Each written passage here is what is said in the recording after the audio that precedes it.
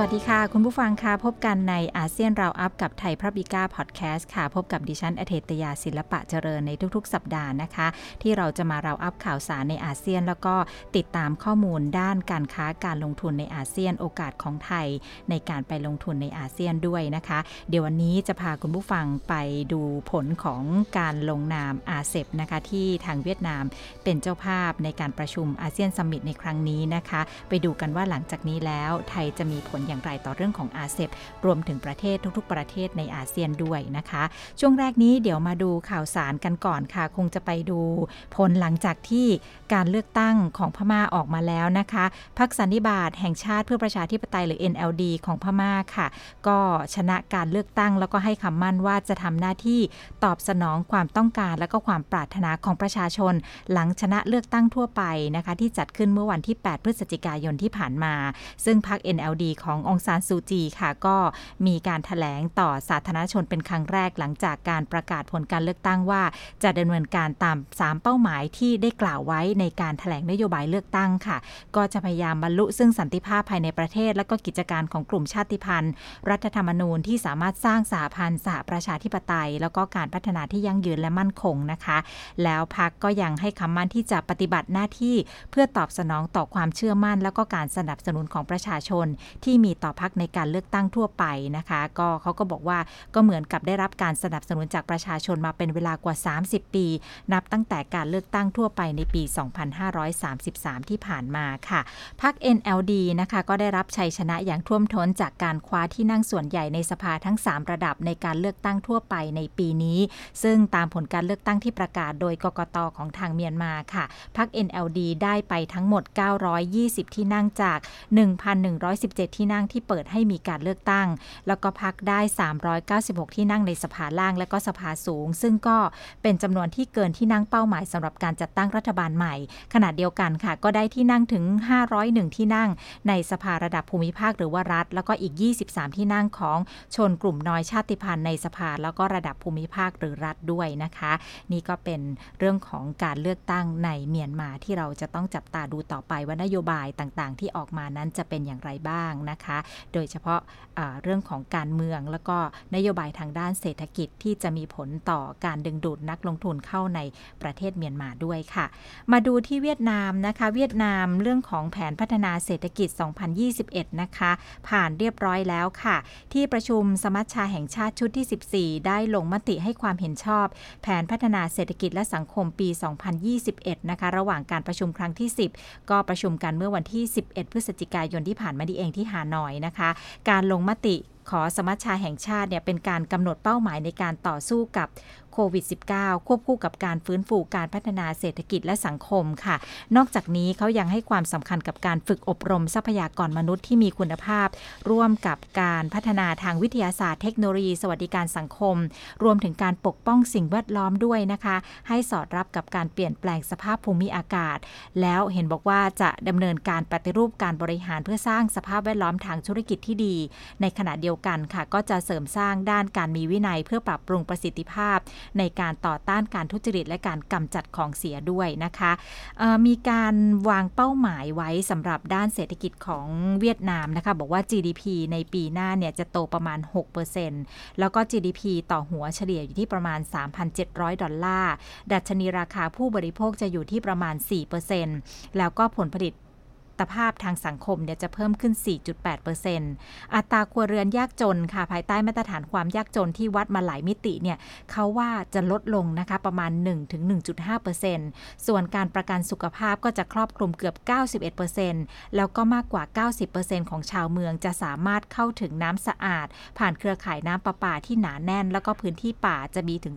42% ด้วยกันนะคะอันนี้ก็เป็นรายละเอียดนะคะของแผนนี้ที่ประชุมนะคะเขาก็เห็นด้วยกับภารกิจแล้วก็มาตรการที่นำเสนอโดยรัฐบาลค่ะแต่ว่าเห็นว่าศาลประชาชนสูงสุดแล้วก็สำนักอัยการสูงสุดแล้วก็ฝ่ายนิติบัญญัติเนี่ยเขาขอให้รัฐบาลนั้นปล่อยให้กลไกเศรษฐกิจตลาดแบบสังคมนิยมทำงานอย่างเต็มที่นะคะไม่ว่าจะเป็นการควบคุมอัตราเงินเฟ้อการใช้มาตรการที่มีประสิทธิภาพที่ควบคู่กันเพื่อกระตุ้นการส่งออกแล้วก็กระตุ้นอุปสงค์ในประเทศตลอดจนใช้ประโยชน์จากข้อตกลงการค้าเสรีโดยเฉพาะอย่างยิ่งนะคะข้อตกลงที่ครอบคลุม แล้วก็ก้าวหน้าสำหรับหุ้นส่วนทางเศรษฐกิจภาคพื้นแปซิฟิกแล้วก็ข้อตกลงการค้าเสรีสหภาพยุโรปแล้วก็เวียดนามนะคะทั้งสองข้อตกลงนี้ถ้าเรียกย่อๆก็คือตัวแรกคือ CPTPP ตัวที่2คือตัวที่เป็นข้อตกลงการค้าเสรีของสหภาพยุโรปแล้วก็เวียดนามด้วยนะคะอันนี้ก็เป็น2ส่วนที่สำคัญหุ้นส่วนทางเศรษฐกิจนะคะนอกจากนี้ค่ะรัฐบาลเขาก็ได้มอบหมายให้ดำเนินการปรับโครงสร้างเศรษฐกิจร่วมกับการใช้รูปแบบการเติบโตอย่างต่อเนื่องแล้วก็ปรับปรุงความสามารถในการแข่งขันทางเศรษฐกิจโดยใช้วิทยาศาสตร์แล้วก็เทคโนโลยีแล้วก็นวัตกรรมอีกภารกิจหนึ่งนะคะเรื่องของหนี้เสียเวียดนามนี่ก็ไม่น้อยนะคะตอนนี้เขาจะเร่งการชำระหนี้เสียค่ะแล้วก็ปรับโครงสร้างสถาบันสินเชื่อด้วยซึ่งควรจะทำให้มั่นใจในหลักการของการเปิดกว้างและก็ความโปร่งใสตามกลไกตลาดนะคะส่วนเรื่องของเกษตรนะคะคณะรัฐมนตรีนะคะเขาก็จะบอกว่าต้องดูแลโครงสร้างทางด้านการเกษตรแล้วก็การพัฒนาเศรษฐกิจชนบทร่วมกับการพัฒนาพื้นที่ชนบทใหม่โดยจะมีการดำเนินการวางแผนระดับชาติและก็ระดับภูมิภาครวมถึงระดับจังหวัดด้วยเขาวางในระยะยาวเลยนะคะคือปี 2021 ถึง 2030 อันนี้ก็เพื่อเสนอต่อหน่วยงานที่สอดคล้องกับกฎหมายว่าด้วยการวางแผนด้วยนะคะนอกจากนี้ค่ะที่ประชุมสมัชชาก็เรียกร้องให้ประชาชนแล้วก็ทหารทั้งในแล้วก็ต่างประเทศรักษาเจตนารมณ์ของความรักชาติและก็ความเป็นหนึ่งน้ำหนึ่งใจเดียวกันแล้วก็มีส่วนร่วมในการทำให้แผนพัฒนาเศรษฐกิจและสังคมปี 2021 เกิดขึ้นแล้วก็สร้างแรงผลักดันในการพัฒนาในปี 2021 ถึง 2025 ด้วยนะคะอันนี้คือแผนของทางประเทศเวียดนามที่ค่อนข้างที่จะมีความชัดเจนนะคะมากขึ้นเรื่อยๆนะคะแผนพัฒนาเศรษฐกิจและสังคมปี 2021 ค่ะมีทั้งในระดับระยะสั้นแล้วก็ระยะยาวด้วยค่ะมาดูกันด้านพลังงานของในเวียดนามนะคะก็มีข่าวล่าสุดนะคะคุณผู้ฟังว่าตอนนี้เขาเริ่มจะผลิตก๊าซจากแหล่งนอกชายฝั่งภาคใต้ครั้งแรกแล้วการผลิตก๊าซจากแหล่งนี้นะคะคาดว่าจะอยู่ที่ 1,500 ล้านลูกบาศก์เมตรต่อปีแล้วก็เทียบเท่ากับ 15% ของผลผลิตก๊าซทั้งหมดของเวียดนามในปีที่แล้วนะคะในขณะที่ตอนนี้เวียดนามเนี่ยเขาพยายามที่จะรักษาระดับการผลิตน้ำมันแล้วก็ก๊าซของประเทศแล้วก็กำลังพึ่งพาการนำเข้ามากขึ้นแหล่งข่าวนะคะจากทางเวียดนามเขาบอกว่าแหล่งก๊าซนี้เนี่ยจะอยู่ห่างจากชายฝั่งภาคใต้ของประเทศประมาณ350กิโลเมตรค่ะก็มี2บริษัทที่ถือหุ้นอยู่ 43.08% อีกบริษัทหนึ่งเนี่ยถือหุ้นอยู่ 36.92% แล้วก็บริษัทที่เวียดนามถือหุ้นอยู่คือบริษัทปิโตเวียดนามนะคะที่เป็นกิจการของรัฐเนี่ยถืออยู่ 20% ค่ะบริษัทปิโตเวียดนามเนี่ยยังเป็นเจ้าของ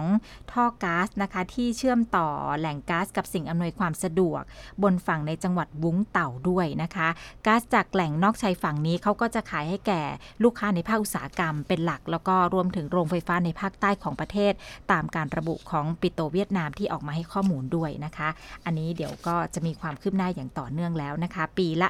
1.5 พันล้านลูกบาศก์เมตรค่ะ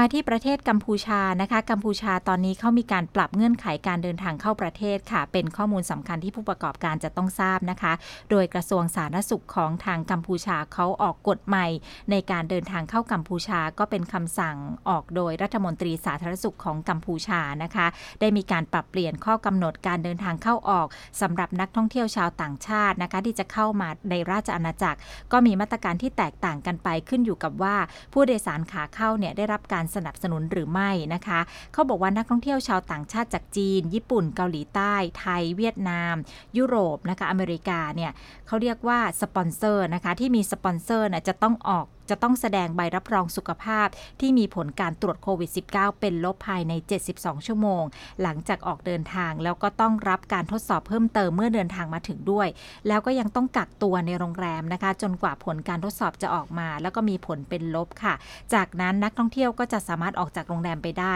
แต่ว่าจะต้องส่งกำหนดการหรือว่าแผนการเดินทางก่อนที่จะออกไปเจ้าหน้าที่เขาก็จะเอาข้อมูลเนี่ยเก็บไว้นะคะแล้วก็จะให้ยึดตามกำหนดการนี้เท่านั้นห้ามออกนอกเส้นทางนะคะคำสั่งของกระทรวงสาธารณสุขนี้ยังระบุว่าผู้สนับสนุนผู้โดยสารจะต้องเป็นกรรมการบริหารผู้ถือหุ้นของบริษัทประธานสมาคมธุรกิจหรือว่าเจ้าของโครงการลงทุนในเขตเศรษฐกิจพิเศษซึ่งเป็นผู้รับผิดชอบค่าใช้จ่ายทั้งหมดของผู้ที่ให้การรับประกันรวมถึงค่าใช้จ่ายในการรักษานะคะหากมีผลทดสอบไวรัสเป็นบวกไม่ว่าจะระยะใด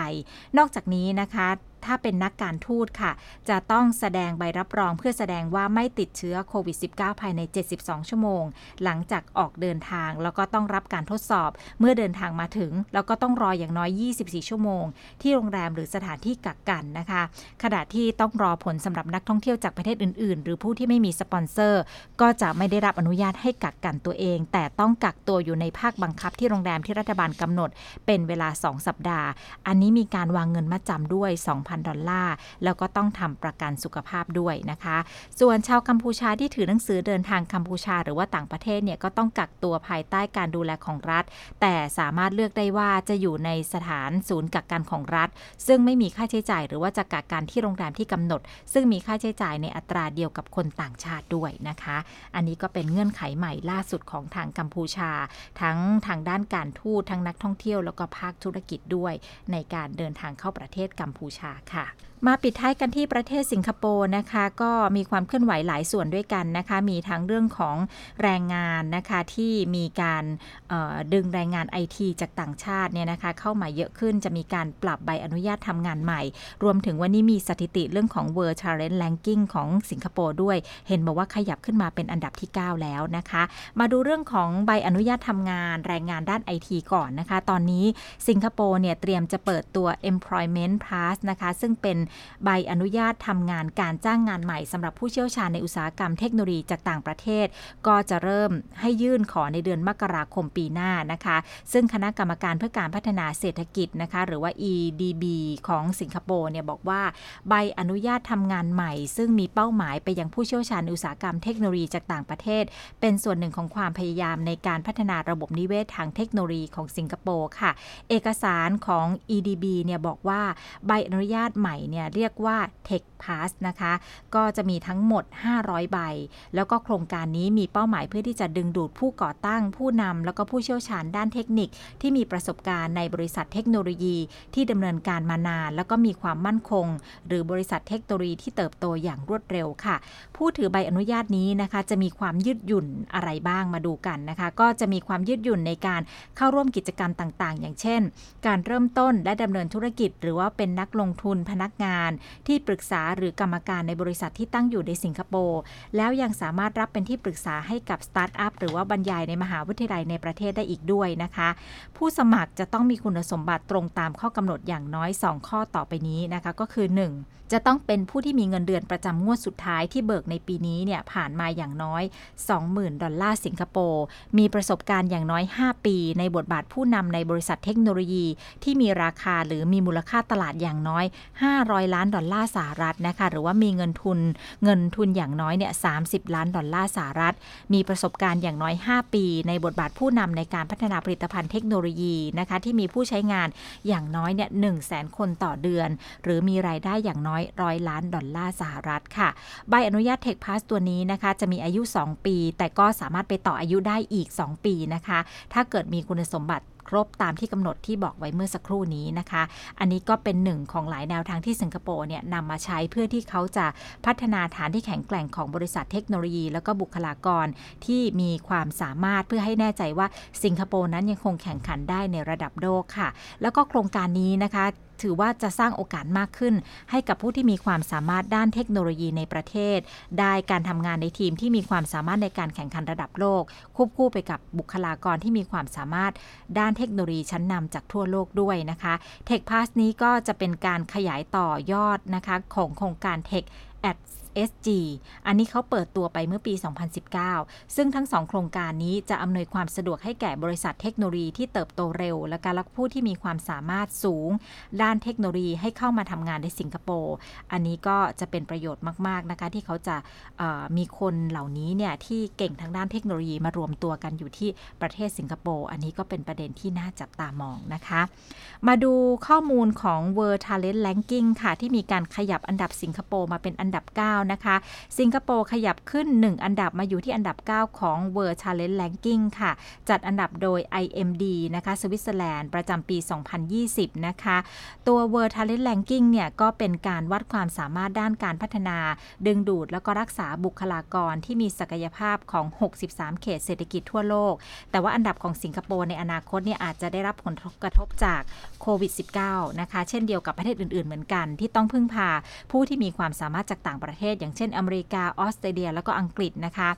สิงคโปร์เป็นประเทศเดียวในเอเชียที่ติด10อันดับแรกในการจัดอันดับครั้งล่าสุดนี้ซึ่งมีสวิตเซอร์แลนด์ติดอันดับ1ตามมาด้วยเดนมาร์กอันดับ2แล้วก็ลักเซมเบิร์กเป็นอันดับ3นะคะการจัดอันดับของเขาเนี่ยเขาจะพิจารณา3ด้านด้วยกันค่ะคุณผู้ฟังคือ1การลงทุนแล้วก็การพัฒนาทรัพยากรมนุษย์ความสามารถในการดึงดูดบุคลากรที่มีศักยภาพจากภายนอกประเทศแล้วก็สุดท้ายคือความพร้อมของบุคลากรที่มีอยู่ในประเทศด้วยนะคะทั้งนี้การลงทุนแล้วก็การพัฒนาทรัพยากรมนุษย์เนี่ยเขาจะวัดทรัพยากรที่การจัดสรรเพื่อส่งเสริมบุคลากรในประเทศส่วนความสามารถในการดึงดูดบุคลากรที่มีศักยภาพจากนอกประเทศเนี่ยเขาก็จะประเมินจากขอบเขตที่แต่ละเขตเศรษฐกิจดึงดูดผู้ที่มีความสามารถจากต่างชาติแล้วก็รักษาบุคลากรในประเทศและความพร้อมของบุคลากรที่มีอยู่ในประเทศนะคะนี้วัดจากคุณภาพของทักษะและก็ความสามารถที่มีอยู่ในกลุ่มคนที่มีความสามารถของประเทศด้วยนะคะจากรายงานนี้เนี่ยเขาบอกว่า8ใน10เขตเศรษฐกิจอันดับแรกเป็นของยุโรปค่ะแล้วก็สะท้อนให้เห็นถึงคุณภาพของการศึกษาและก็ความคล่องตัวด้วยนะคะโดยรวมแล้วเขาบอกว่าประเทศในยุโรปตะวันตกเนี่ยค่ะยังคงเป็นประเทศที่มีความสามารถในการแข่งขันสูงที่สุดในโลกโดยเฉลี่ยนะคะแต่เนื่องจากว่าประชากรมีอายุมากขึ้นประเทศเหล่านี้ก็จำเป็นต้องเปิดกว้างแล้วก็ดึงดูดแรงงานที่มีอายุน้อยแล้วก็เป็นสากลที่มีทักษะสูงเพื่อที่จะชดเชยการขาดแคลนแรงงานในอนาคตด้วยค่ะค่ะแล้วช่วงนี้นะคะเราจะไปเจาะลึกในเรื่องของอาเซบกันนะคะหลังจากมีการลงนามกันเรียบร้อยแล้วนะคะมีการเจรจากันมา8ปีตอนนี้สำเร็จแล้วนะคะจะมีผลต่ออาเซียนจะมีผลต่อภาคธุรกิจภาคการส่งออกของไทยอย่างไรนะคะเดี๋ยวเราไปขอข้อมูลจากคุณประธานจิวจินดาค่ะหัวหน้าส่วนวิจัยนโยบายรัฐและปัจจัยทางธุรกิจสำนักวิจัยธนาคาร CIMB ไทยกันค่ะคุณประธานคะสวัสดีค่ะสวัสดีครับค่ะวันนี้เราคงจะมาคุยกันเรื่องของอาเซบในช่วงระยะเวลา30นาทีเนี่ยนะคะเพราะว่าอยากจะได้ข้อมูลให้ครบถ้วนเพราะเป็นสิ่งที่สำคัญที่มีการลงนามในการประชุมอาเซียนซัมมิตที่เวียดนามเป็นเจ้าภาพไปเรียบร้อยแล้วนะคะเราก็ลุ้นกันมาตั้งแต่ปีที่แล้วนะคะคุณประธานเดี๋ยวให้สรุปก่อนค่ะว่ามีการลงนามกันในวันไหนแล้วก็ข้อตกลงในเบื้องต้นที่สำคัญค่ะครับได้ครับอาเซบนะครับได้ลงนามกันไปแล้วเมื่อวันที่15พฤศจิกายนที่ผ่านมานะครับโดย15ชาติสมาชิกนะครับซึ่งประกอบไปด้วยอาเซียน10ประเทศแล้วก็ประเทศในเอเชียแปซิฟิกอีก5ประเทศได้แก่จีนญี่ปุ่นเกาหลีใต้ออสเตรเลียแล้วก็นิวซีแลนด์นะครับอันนี้ก็เลยหลังจากที่มีการเจรจากันมานานถึง8ปีเลยส่งผลให้ความสำเร็จในครั้งนี้เนี่ยทำให้อาเซบเนี่ยเป็นเขตการค้าเสรีที่ใหญ่ที่สุดในโลกเลยนะครับโดยเราจะพิจารณาจากมูลค่าผลิตภัณฑ์มวลรวมหรือว่า GDP เนี่ยที่แต่ละประเทศรวมกันคิดเป็น30%หรือว่าประมาณ1ใน3ของ GDP โลกในขณะเดียวกันเมื่อรวมประชากรในอาเซบแล้วก็มีถึงประมาณ 2,200 ล้านคนก็คิดเป็น1ใน3ของประชากรโลกเลยนะครับก็ถือว่าเป็นกำลังซื้อสะท้อนกำลังซื้อที่ใหญ่นะครับแต่ว่าอย่างไรก็ตามนะครับผลของความตกลงนี้จะมีผลใช้บังคับก็ต่อเมื่อรัฐสภานะครับของอย่างน้อย6ประเทศในอาเซียนแล้วก็อีก3ประเทศที่ไม่ใช่อาเซียนเนี่ยครับให้สัญญาบัตรแต่ว่าเราก็คาดการณ์กันว่าน่าจะครึ่งหลังของปีหน้าก็คือ2564ก็จะเริ่มมีผลใช้บังคับนะครับค่ะนะคะก็เดี๋ยวขอย้อนไปเรื่องของความเป็นมาของอาเซบนิดนึงนะคะพอเรารู้แล้วว่าลงนามกันวันที่15เรียบร้อยแล้วก็มีผลต่อเรื่องของการค้าการขายในประเทศอาเซียนนะคะเพราะว่า GDP ก็ค่อนข้างใหญ่เหมือนกันในกลุ่มนี้นะคะอาเซบเนี่ยคะทำไมถึงมีความสำคัญในการรวมตัวกันของอาเซบนะคะผลต่ออำนาจต่อรองของประเทศไทยแล้วก็กลุ่มประเทศอาเซียนในประเทศมหาอำนาจด้วยค่ะคุณประธานคะครับอาเซบนี่นะครับจะเป็นความตกลงหุ้นส่วนทางเศรษฐกิจภูมิภาคซึ่งมีขนาดใหญ่นะครับอันนี้ จะเป็นการครอบคลุมหรือว่ารวม FTA ทั้งหมดของอาเซียนเข้าด้วยกันรวมไปถึงความตกลงการที่อาเซียนมีกับประเทศคู่ค้าภายนอกซึ่งที่ผ่านมาเนี่ยครับอาเซียนก็มีอยู่แล้ว5ฉบับกับ6ประเทศด้วยกันอย่างเช่นอาเซียนจีนอาเซียนญี่ปุ่นอาเซียนเกาหลีอาเซียนอินเดียแต่ว่าอินเดียเนี่ยในรอบนี้ยังไม่ได้เข้าร่วมอาเซียนนะครับแล้วก็ประกอบเป็นอีกอันนึงก็คืออาเซียนออสเตรเลียแล้วก็นิวซีแลนด์จึงเป็นการเชื่อมโยงเศรษฐกิจอาเซียนเข้ากับเศรษฐกิจโลกดังนั้นเนี่ยจึงจะเป็นการแบบทำให้ไทยเนี่ยมีโอกาสเพิ่มการส่งออกไปเพราะว่าอาเซียนเนี่ยจะเป็นตลาดที่ค่อนข้างที่จะเปิดกว้างแล้วก็จะมีทั้งผลกระทบ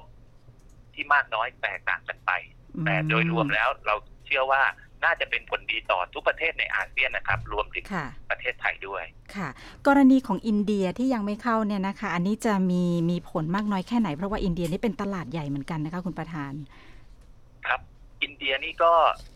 ของทั้งอาเซียนเนี่ยเขาก็ได้เปิดกว้างรองรับอินเดียเข้าเป็นสมาชิกเนื่องจากว่าอินเดียเนี่ยก็ได้มีการพูดคุยกันมาตั้งแต่ปีคศ2012แล้วเรียกว่าอยู่ในอาเซียนบวก6กับเนี่ยแต่ว่าเนื่องจากว่าอินเดียเนี่ยยังอาจจะมีข้อกังวลเรื่องเกี่ยวกับการเปิดตลาดอยู่นะครับกลัวว่าสินค้าจากต่างประเทศจะทะลักเข้ามาอีกอย่างหนึ่งก็คืออินเดียเนี่ยเขาเป็นประเทศค่อนข้างที่จะขาดดุลการค้าแต่ว่าอินเดียนี่เก่งทางด้านการบริการนะครับอินเดียก็พยายามที่จะขอเปิดการบริการ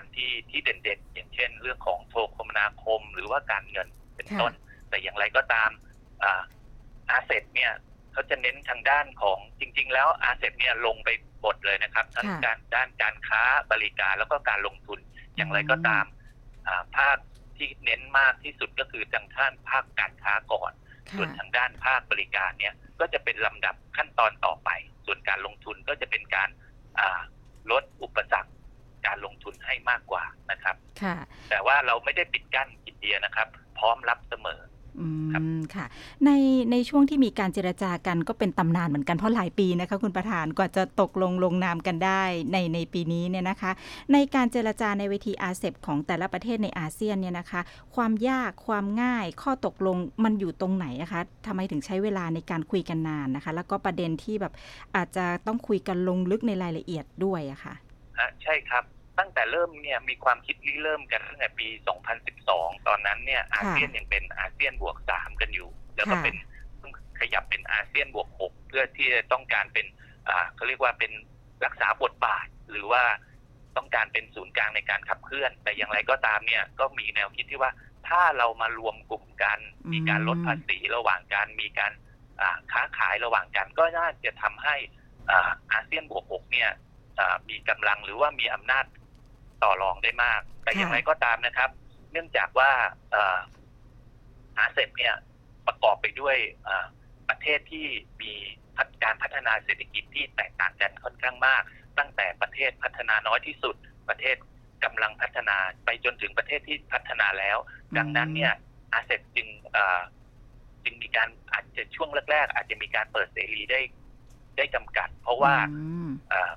เหมือนกับเป็นการแสวงจุดร่วมสงวนจุดต่างกันนะครับเพราะฉะนั้นเนี่ยแล้วก็อีกอย่างหนึ่งก็คือว่าเรื่องของบางประเทศผู้เจรจาเนี่ยก็ยังไม่เคยมีการค้าเสรีกันมาก่อนเลยยกตัวอย่างนะครับอย่างเช่นจีนญี่ปุ่นนิวซีแลนด์ญี่ปุ่นหรือแม้กระทั่งเกาหลีใต้กับญี่ปุ่นด้วยกันอันนี้ก็เลยทำให้การเจรจาเนี่ยค่อนข้างที่จะเหมือนกับมาเริ่มต้นใหม่ในบางประเทศแล้วก็บางประเทศก็อาจจะยังไม่ต้องการที่จะเปิดตลาดให้มากในระดับที่ตนเคยมีกับ FTA ประเทศอื่นๆก็เลยทำให้มีการเจรจากันค่อนข้างที่จะยืดยาวนะครับในระหว่างการเจรจาเนี่ยค่ะคุณประธานจุดยืนของไทยของเราเนี่ยนะคะกับการที่จะเป็นสมาชิกอาเซียนหรือว่าผลประโยชน์ต่างๆทางด้านการค้านี้เรามีจุดยืนตรงนี้ยังไงมาตลอดบ้างคะก่อนที่จะลงนามร่วมกันนะคะจุดยืนของเราก็สอดคล้องกับพวกประเทศอาเซียนด้วยกันนะครับก็พยายามที่จะร่วมมือกันทั้งในเชิงลึกแล้วก็กว้างนะครับโดยพยายามที่จะให้ครอบคลุมถึงประเด็นเรื่องของการเข้าถึงตลาดเป้าหมายตั้งเป้าหมายมีการลดภาษีระหว่างกันหรือว่า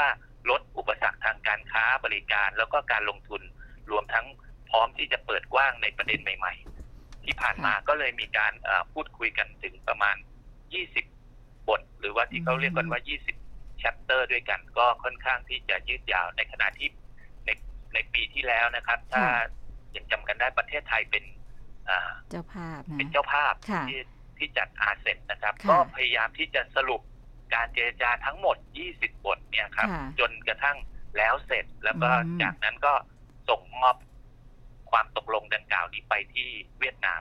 ในปีนี้นะครับเพื่อที่จะลงนามกันค่ะทีนี้มาเน้นที่ประเทศไทยนะคะเราจะได้ประโยชน์อะไรจากอาเซปบ้างคะโดยเฉพาะกลุ่มอุตสาหกรรมต่างๆค่ะครับผมอยากจะแยกออกเป็น2ประเด็นนะครับว่าอาเซปโดยตัวมันเองเนี่ยให้ประโยชน์กับไทยอย่างไร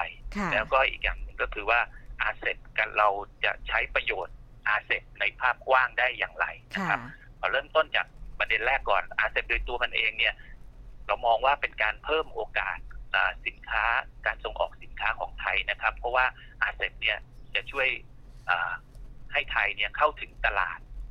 ที่กว้างขึ้นนะครับเรามองว่าอุตสาหกรรมที่ได้รับผลกระทบเชิงบวกนะครับซึ่งในงานของกระทรวงพาณิชย์เขาก็ได้มีการวิเคราะห์ไว้แล้วบ้างแล้วนะครับเราก็ค่อนข้างที่จะสอดคล้องกันเรามองว่าอุตสาหกรรมที่ไปได้หรือว่าจะแข่งขันได้ดีนะครับก็จะมีอิเล็กทรอนิกส์นะครับยานยนต์และชิ้นส่วนนะครับอุตสาหกรรมทางด้านเกี่ยวกับการเกษตรแปรรูปอย่างเช่นอาหารแปรรูปยางพาราและผลิตภัณฑ์อัญมณีและเครื่องประดับปิโตรเคมีรวมไปถึงสิ่งทอแล้วก็เครื่องนุ่งห่มเหล่านี้ก็เหมือนกับตลาดอาเซปเนี่ยได้เปิดกว้างมากขึ้นไทยก็น่าจะได้รับประโยชน์ตรงนี้แต่ว่าอย่างไรก็ตามนะครับผลบวกอาจจะมากน้อยแตกต่างกันไปเพราะว่าเราอาจจะไม่ได้ประโยชน์ทางฝ่ายเดียวเมื่อประเทศหลายๆประเทศเนี่ยเข้ามาลดภาษีกันก็เป็นทั้งคู่ค้าแล้วก็คู่แข่งกันด้วยนะครับค่ะก็อยู่ที่ว่าเราจะปรับตรงนี้เอาไปใช้ประโยชน์อย่างไรบ้างนะคะอันนี้คือตัวประโยชน์ของตัวอาเซปในตัวของมันเองนะคะทีนี้ตัวอาเซปในประโยชน์ในด้านอื่นๆล่ะคะคุณประธานคะในด้านภาพกว้างนะครับที่มองก็คือว่าความตกลงอาเซปเนี่ยจะทำให้เกิดการค้าที่เรียกว่า2ทิศทางไทยได้ประโยชน์จากการเข้าถึงตลาดของประเทศในกลุ่มอาเซปมากขึ้นนะครับในขณะเดียวกันชาติสมาชิกก็สามารถที่จะส่งสินค้ามาไทยเพิ่มขึ้นได้เช่นกันนะครับประเด็นต่อมาก็คือว่าเรามองว่าประเทศไทยมีพรมแดนแล้วก็การคมนาคมที่เชื่อมโยงกับกลุ่มประเทศ CLMV ที่รัฐบาลเน้นเรื่องของ CLMVT ที่กลุ่มนี้กำลังเติบโตนะครับไทยก็ควรจะใช้โอกาสนี้ในการผลักดันความร่วมมือทางด้านการค้าแล้วก็การลงทุนไปยังกลุ่ม CLMV ซึ่งกลุ่มนี้ก็อยู่ในอาเซปให้มากขึ้นนอกจากนี้ยังสอดคล้องกับนโยบายของรัฐบาลที่มองว่าไทยเป็นจุดศูนย์กลางทางด้านภูมิศาสตร์จึงเป็นโอกาสสำคัญนะครับที่จะเชื่อมโยงโครงการระเบียงเศรษฐกิจภาคตะวันออกหรือว่า EEC ที่รัฐบาลมุ่งเน้นเนี่ยครับให้ไปลงทุนในด้านเกี่ยวกับอุตสาหกรรมเป้าหมายที่มีมูลค่าเพิ่มสูงต่อเศรษฐกิจทั้งเชื่อมโยงทางด้านตัวอุตสาหกรรมเป้าหมายด้วยแล้วก็เชื่อมโยงเกี่ยวกับทางด้านโครงสร้างพื้นฐานด้วยซึ่งเหล่านี้ก็จะช่วยดึงดูดเม็ดเงินลงทุนจากต่างชาติได้มากขึ้นครับค่ะทั้งหมดทั้งมวลนี้ทางภาคส่วนต่างๆของภาครัฐบาลไทยก็น่าจะนำไปปรับใช้ได้หลายหน่วยงานอย่าง BOI นะคะมาตรการส่งเสริมการลงทุนนี้ก็ได้เหมือนกันใช่ไหมคะกระทรวงพาณิชย์ต่างๆเหล่านี้จะหยิบประเด็นไหนไปใช้ประโยชน์ในการที่จะดึงดูดนักลงทุนได้บ้างอะคะผมคิดว่าทางกระทรวงพาณิชย์หรือว่าทาง BOI ก็ได้เตรียม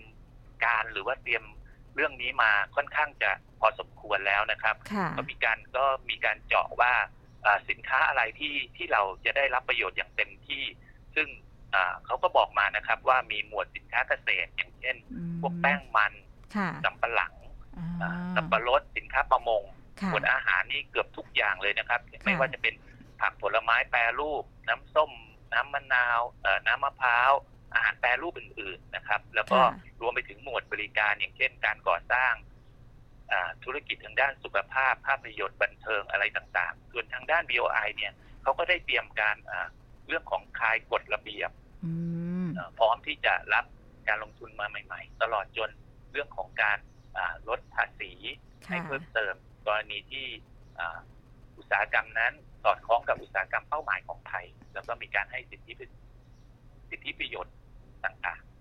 ค่ะค่ะคุณประธานคะอาเซียนของเราก่อนหน้านี้ก็เนื้อหอมมาเรื่อยๆอยู่แล้วนะคะพอเรารวมลงนามเรื่องของอาเซปได้ปุ๊บเนี่ยจะเนื้อหอมมากขึ้นไหมคะแล้วก็อำนาจต่อรองกับประเทศมหาอำนาจต่างๆนี้เราจะดีขึ้นมากน้อยขนาดไหนคะอ๋อครับเรามองว่าอาเซียนนี้นอกจากจะช่วยโอกาสในการส่งออกสินค้าบริการแล้วก็ลงทุนแล้วก็เพิ่มโอกาสให้ผู้ประกอบการไทยนะครับให้เข้าสู่ตลาดสินค้าที่ใหญ่ขึ้นนะครับเรามองว่าอาเซียนเนี่ยเป็นตลาดที่มีขนาดใหญ่เลยก็จึงน่าจะเราน่าจะได้รับประโยชน์จากสินค้าดังกล่าวนะครับที่ทางกระทรวงพาณิชย์หรือว่าทางสำนักวิจัยได้วิเคราะห์มานะครับแล้วก็น่าจะใช้ประโยชน์อย่างนี้ได้อย่างเต็มที่ค่ะในส่วนของศูนย์วิจัยของธนาคาร CIMB เองนี่เราก็มีแหล่งข้อมูลที่จะให้ผู้ประกอบการหรือว่าภาคเอกชนได้เข้าไปศึกษาเรื่องของFTA แล้วก็เรื่องของ RCEP นี้ในช่องทางไหนบ้างอะคะอ๋อครับยินดีเลยครับทางธนาคาร CIMB ไทยเป็นธนาคารที่เรียกว่าเป็นธนาคารอาเซียนนะครับนักลงทุนแล้วก็ผู้ประกอบการเนี่ยก็เข้ามาใช้บริการกับธนาคารไทยกับธนาคาร CIMB ไทยพอสมควรนะครับเราก็มีช่องทางเรื่องของการให้ข้อมูลผ่านทางด้านหน่วยงานสื่อสารองค์กรหรือว่าหน่วยงานทางด้านธุรกิจต่างๆที่พร้อมที่จะให้คำปรึกษาด้านการลงทุนหรือแนะนำผลิตภัณฑ์ต่างๆในอาเซียนนะครับเรายินดีครับค่ะคุณประธานคะขอถามเรื่องของอาเซปที่เกี่ยวเนื่องกับประเทศคู่ค้าของเราสักนิดหนึ่งรวมถึงในช่วงสถานการณ์โควิดแบบนี้ด้วยนะคะตัวอาเซปเนี่ยจะทำให้ทุกอย่างเนี่ยมันมีความคล่องตัวขึ้นมากน้อยขนาดไหนโดยเฉพาะตอนนี้ญี่ปุ่นที่เขาเห็นบอกว่ามีการย้ายฐานการผลิตกันเยอะแยะเลยทั้งออกจากประเทศไทยแล้วก็มีข่าวลือว่าจะเข้ามาอีกแล้วก็เข้ามาที่เวียดนามด้วยนะคะตัวอาเซปเองเนี่ยหลังจากลงนามตรงนี้แล้วจะมีผลในเรื่องนี้ให้มันมีความคล่องตัวยังไงบ้างนะคะครับเรามองว่าอาเซปนะครับอย่างน้อยที่สุดเนี่ยก็ได้ช่วยเพิ่มความคาดหวังก่อนในด้านประเด็นแรกก็คือว่าช่วยการฟื้นฟูเศรษฐกิจนะครับให้กลับมาเนี่ยได้รวดเร็วขึ้นหลังจากที่แทบทุกประเทศเลยได้รับผลกระทบจากการแพร่ระบาดของโควิด -19 นะครับซึ่งถ้าเราคิดว่าในปีหน้าอย่างเช่นการมีวัคซีนเข้ามาแล้วก็สถานการณ์โลกเริ่มคลี่คลายนะครับอย่างสงครามการค้าก็ดูเหมือนจะเริ่มคลี่คลายเศรษฐกิจโลกฟื้นตัวขึ้นนะครับเราคิดว่าอาเซียนเนี่ยจะช่วยขยายตลาดตรงนี้ได้มากนะครับในขณะเดียวกันที่ผ่านมาอย่างประเทศญี่ปุ่นเขายังเป็นนักลงทุนใหญ่อันดับหนึ่งของบ้านเราอยู่นะครับแม้ว่าจะมีบางส่วนที่ไปลงทุนในเวียดนามก็ตามหลักการของที่เขาเรียกว่าไทยแลนด์พัฒวันอะไรของเขานะครับอ๋อค่ะนะก็ถือว่าในการลงนามในครั้งนี้นะคะ8 ปีที่ผ่านมานี่ก็ยาวนานเหมือนกันนะคะคุณประธานกว่าที่เราจะตกลงต่างๆกันได้เนี่ยนะคะตอนนี้นะคะเรื่องของการเคลื่อนไหวหลังจากลงนามต่อจากนี้แล้วเนี่ยนะคะแต่ละประเทศเนี่ยเขาจะต้องกลับไปดำเนินการอย่างไรบ้างคะจากการลงนามนี้ค่ะอย่างน้อยที่สุดแต่ละประเทศเนี่ยก็ต้องกลับไปให้รัฐสภาลงนามหรือว่าให้สัตยาบันนะครับในส่วนของประเทศไทยเนี่ยในช่วงเดือนตั้งแต่เดือนพฤศจิกายนก็คือเดือนนี้นะครับถึงเดือนกุมภาพันธ์ปีหน้านะครับเป็นช่วงที่ของเราเนี่ยที่ประชุมรัฐสภาเนี่ยเป็นสมัยสามัญประจำปีครั้งที่2พศ2563ซึ่งขณะนี้ก็กลับมาเปิดเราก็เลยคาดว่ารัฐสภาเนี่ยก็คงจะให้ความเห็นชอบนะครับในช่วงพฤศจิกายนถึงเดือนกุมภาพันธ์ปีหน้าขั้นตอนก็คือว่าทางกระทรวงหลังจากที่รัฐสภาให้ความเห็นชอบแล้วทางกระทรวงต่างประเทศนะครับเขาก็จะออกหนังสือให้กระทรวงพาณิชย์นะครับแล้วก็กระทรวงพาณิชย์ก็จะนำตัวนี้เนี่ยไปส่งต่อหรือว่าส่งมอบให้กับสำนักเลขาธิการอาเซียนต่อไปนะครับซึ่งแต่ละประเทศเนี่ยก็จะต้องมีกระบวนการอย่างนี้นะครับแล้วก็พร้อมที่จะมีผลบังคับใช้ค่ะเอาละค่ะวันนี้ต้องขอบพระคุณคุณประธานนะคะที่มาให้ข้อมูลได้เข้าใจแล้วก็ได้เห็นประโยชน์ของอาเซปมากขึ้นขอบพระคุณค่ะครับขอบคุณครับสวัสดีค่ะ ค่ะนั่นก็คือคุณประธานจิวจินดานะคะท่านเป็นหัวหน้าส่วนวิจัยนโยบายรัฐแล้วก็ปัจจัยทางธุรกิจของสำนักวิจัยธนาคาร CIMB ไทยนะคะเราได้รู้จักอาเซบกันมากขึ้นค่ะความตกลงพันธมิตรทางการค้ากับภูมิภาคที่เป็นกรอบความร่วมมือทางเศรษฐกิจระหว่างอาเซียน10ประเทศกับคู่ภาคีทั้งหมด6ประเทศด้วยกันหลังจากใช้เวลาเจรจากันมานาน8ปีนะคะเป็นไปอย่างยากลำบากเหมือนกันแล้วก็เป็นช่วงที่ถึงเวลาที่มีการประทับตราลงนามอาเซบกันเรียบร้อยแล้วที่เวียดนามเป็นเจ้าภาพอาเซียนซัมมิตในปีนี้ก็ถือว่าประสบความสำเร็จเป็นอย่างยิ่งนะคะและตอนนี้อาเซบก็จะเป็นพื้นที่การค้าเสรีที่ใหญ่ที่สุดในโลกเมื่อคำนวณจาก GDP ประชากรถ้ารวมกันของอาเซบก็คือ1ใน3ของประชากรทั่วโลกนะคะน่าจับตามองค่ะในบ้านเราก็จะได้ประโยชน์หลายอย่างนะคะอย่างที่คุณประธานบอกว่าตอนนี้เราก็คงจะต้องดูขั้นตอนในการขับเคลื่อนต่อไปว่าเราจะใช้ประโยชน์จากอาเซบได้มากน้อยขนาดไหนค่ะเอาละค่ะวันนี้เวลาหมดแล้วนะคะเดี๋ยวตอนหน้าพบกันใหม่นะคะวันนี้ลาไปก่อนสวัสดีค่ะ